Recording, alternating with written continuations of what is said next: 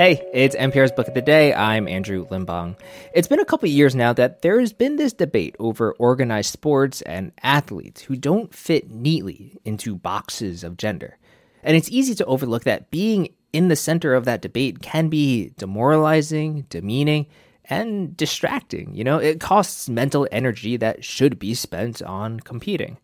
Today on the show, we've got Olympic runner Caster Semenya. Her memoir, The Race to Be Myself, gets into all of that. And she tells Here and Now's Deepa Fernandez about the stretch in time where she was forced to take hormones in order to compete.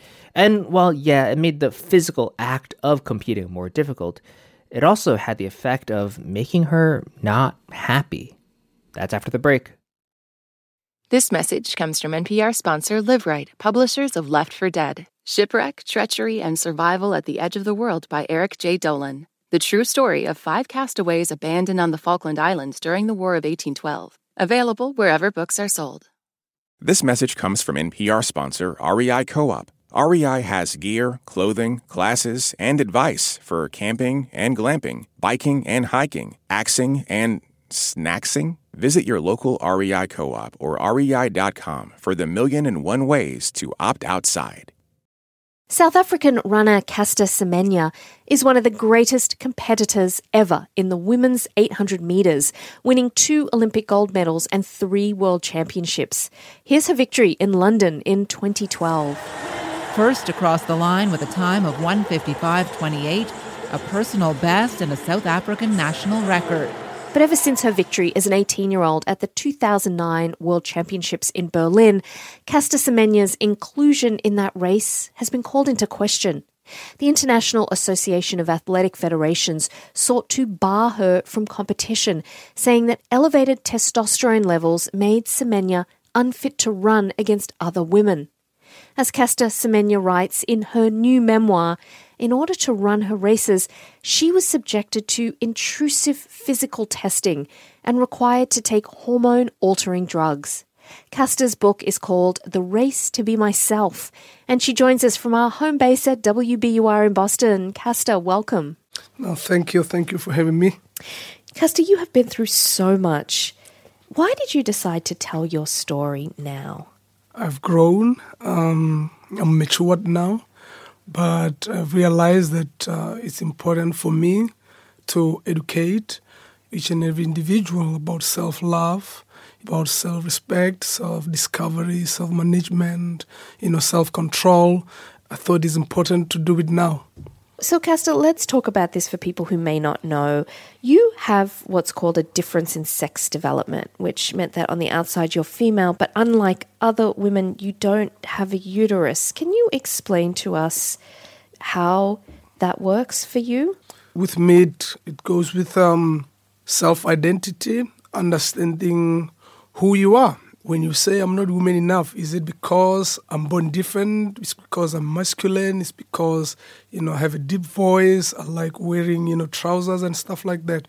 Because I have a high testosterone level, it becomes a problem because I do good. But then they say I have an advantage. And to me, I always tell people that you don't gain advantage through those genetics. It's through hard work, dedication, and putting, your foot down, making sure that you succeed.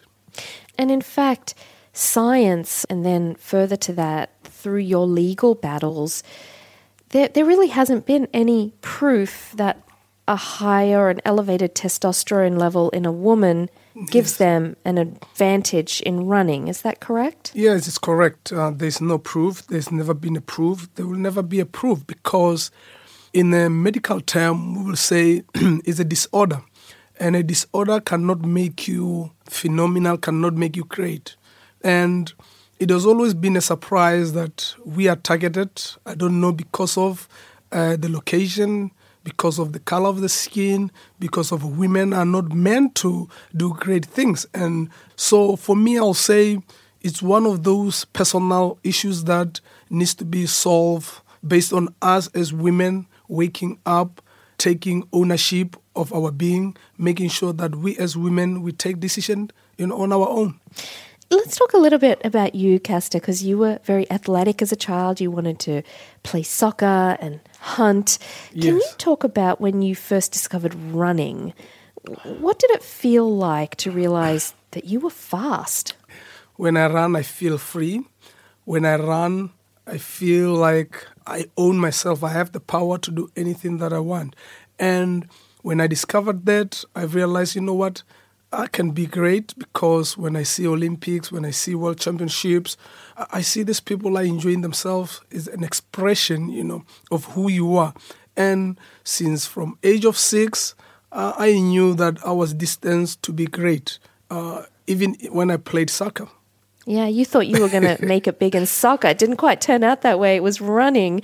So, Caster, as you are, you're in your teens, you're getting very fast, and on the eve of your first big international competition, you were subjected to some really intrusive testing that they didn't even tell you about.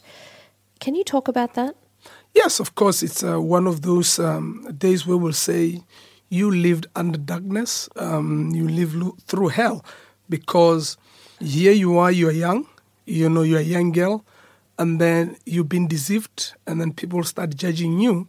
But what I can say is that it was one of those processes that did build me to be a great woman I am today. Yeah, I think part of what you've been through is something that most people didn't really understand if they were just watching the headlines that came out, and when you won almost immediately that first World Championship, you came under heavy scrutiny. Yeah. And I wonder what that felt like, because you were so young, you were still a teenager, and all of a sudden, as you write in your book, reporters were descending on your village.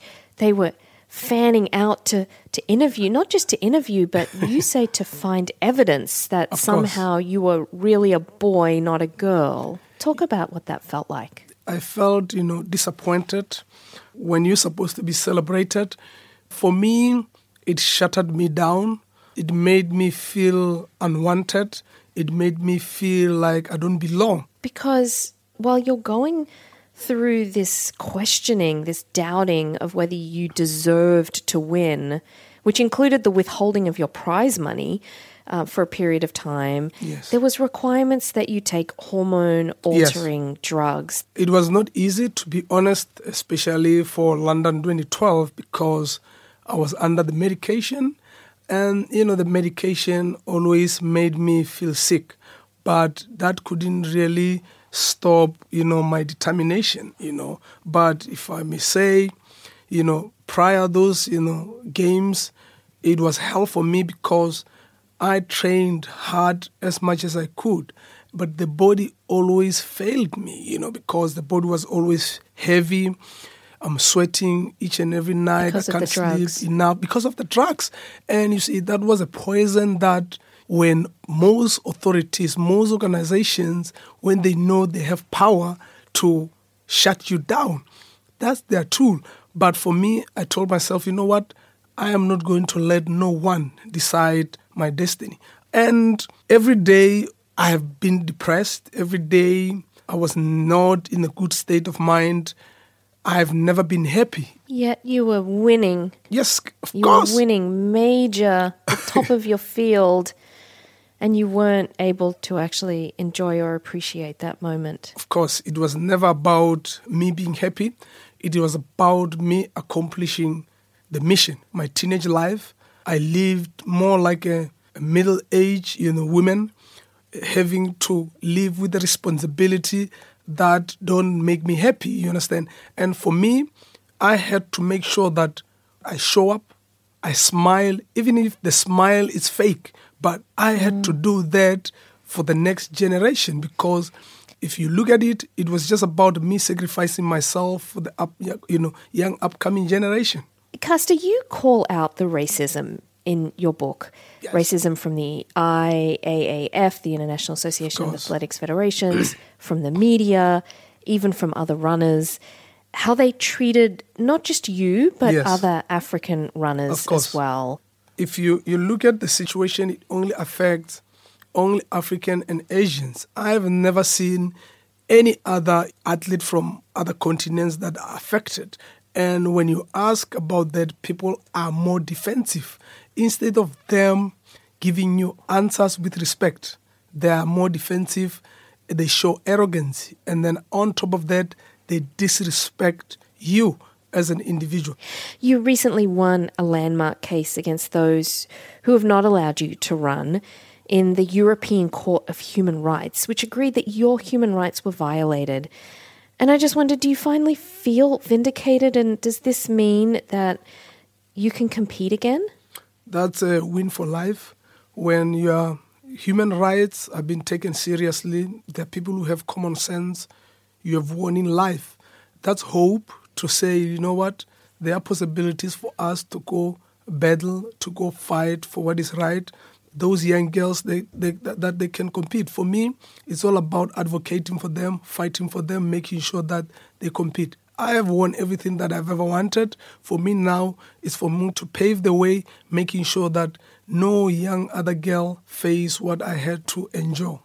Caster, you have 2 daughters. Are either of them on track to take after their mother and be a world champion runner? Of course, they will do their best. I'm sure they will be in swimming, tennis or golf.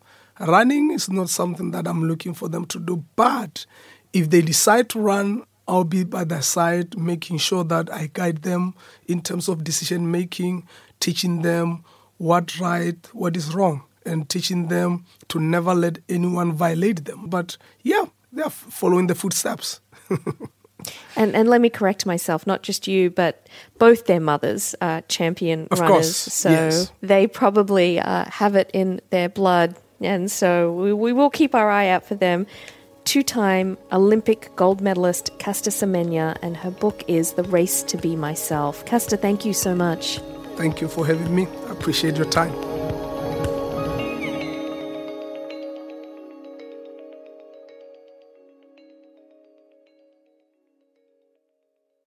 All that sitting and swiping, your body is adapting to your technology. Learn how and what you can do about it. I really felt like the cloud in my brain kind of dissipated. Once I started realizing what a difference these little breaks were making, there's no turning back for me. Take NPR's Body Electric Challenge. Listen to the series wherever you get your podcasts. This message comes from NPR sponsor Vuori, a new perspective on performance apparel. Clothing designed with premium fabrics, built to move in, styled for life. For 20% off your first purchase, go to vuori.com/NPR. This message comes from NPR sponsor Mint Mobile. From the gas pump to the grocery store, inflation is everywhere. So Mint Mobile is offering premium wireless starting at just $15 a month. To get your new phone plan for just $15, go to mintmobile.com/switch.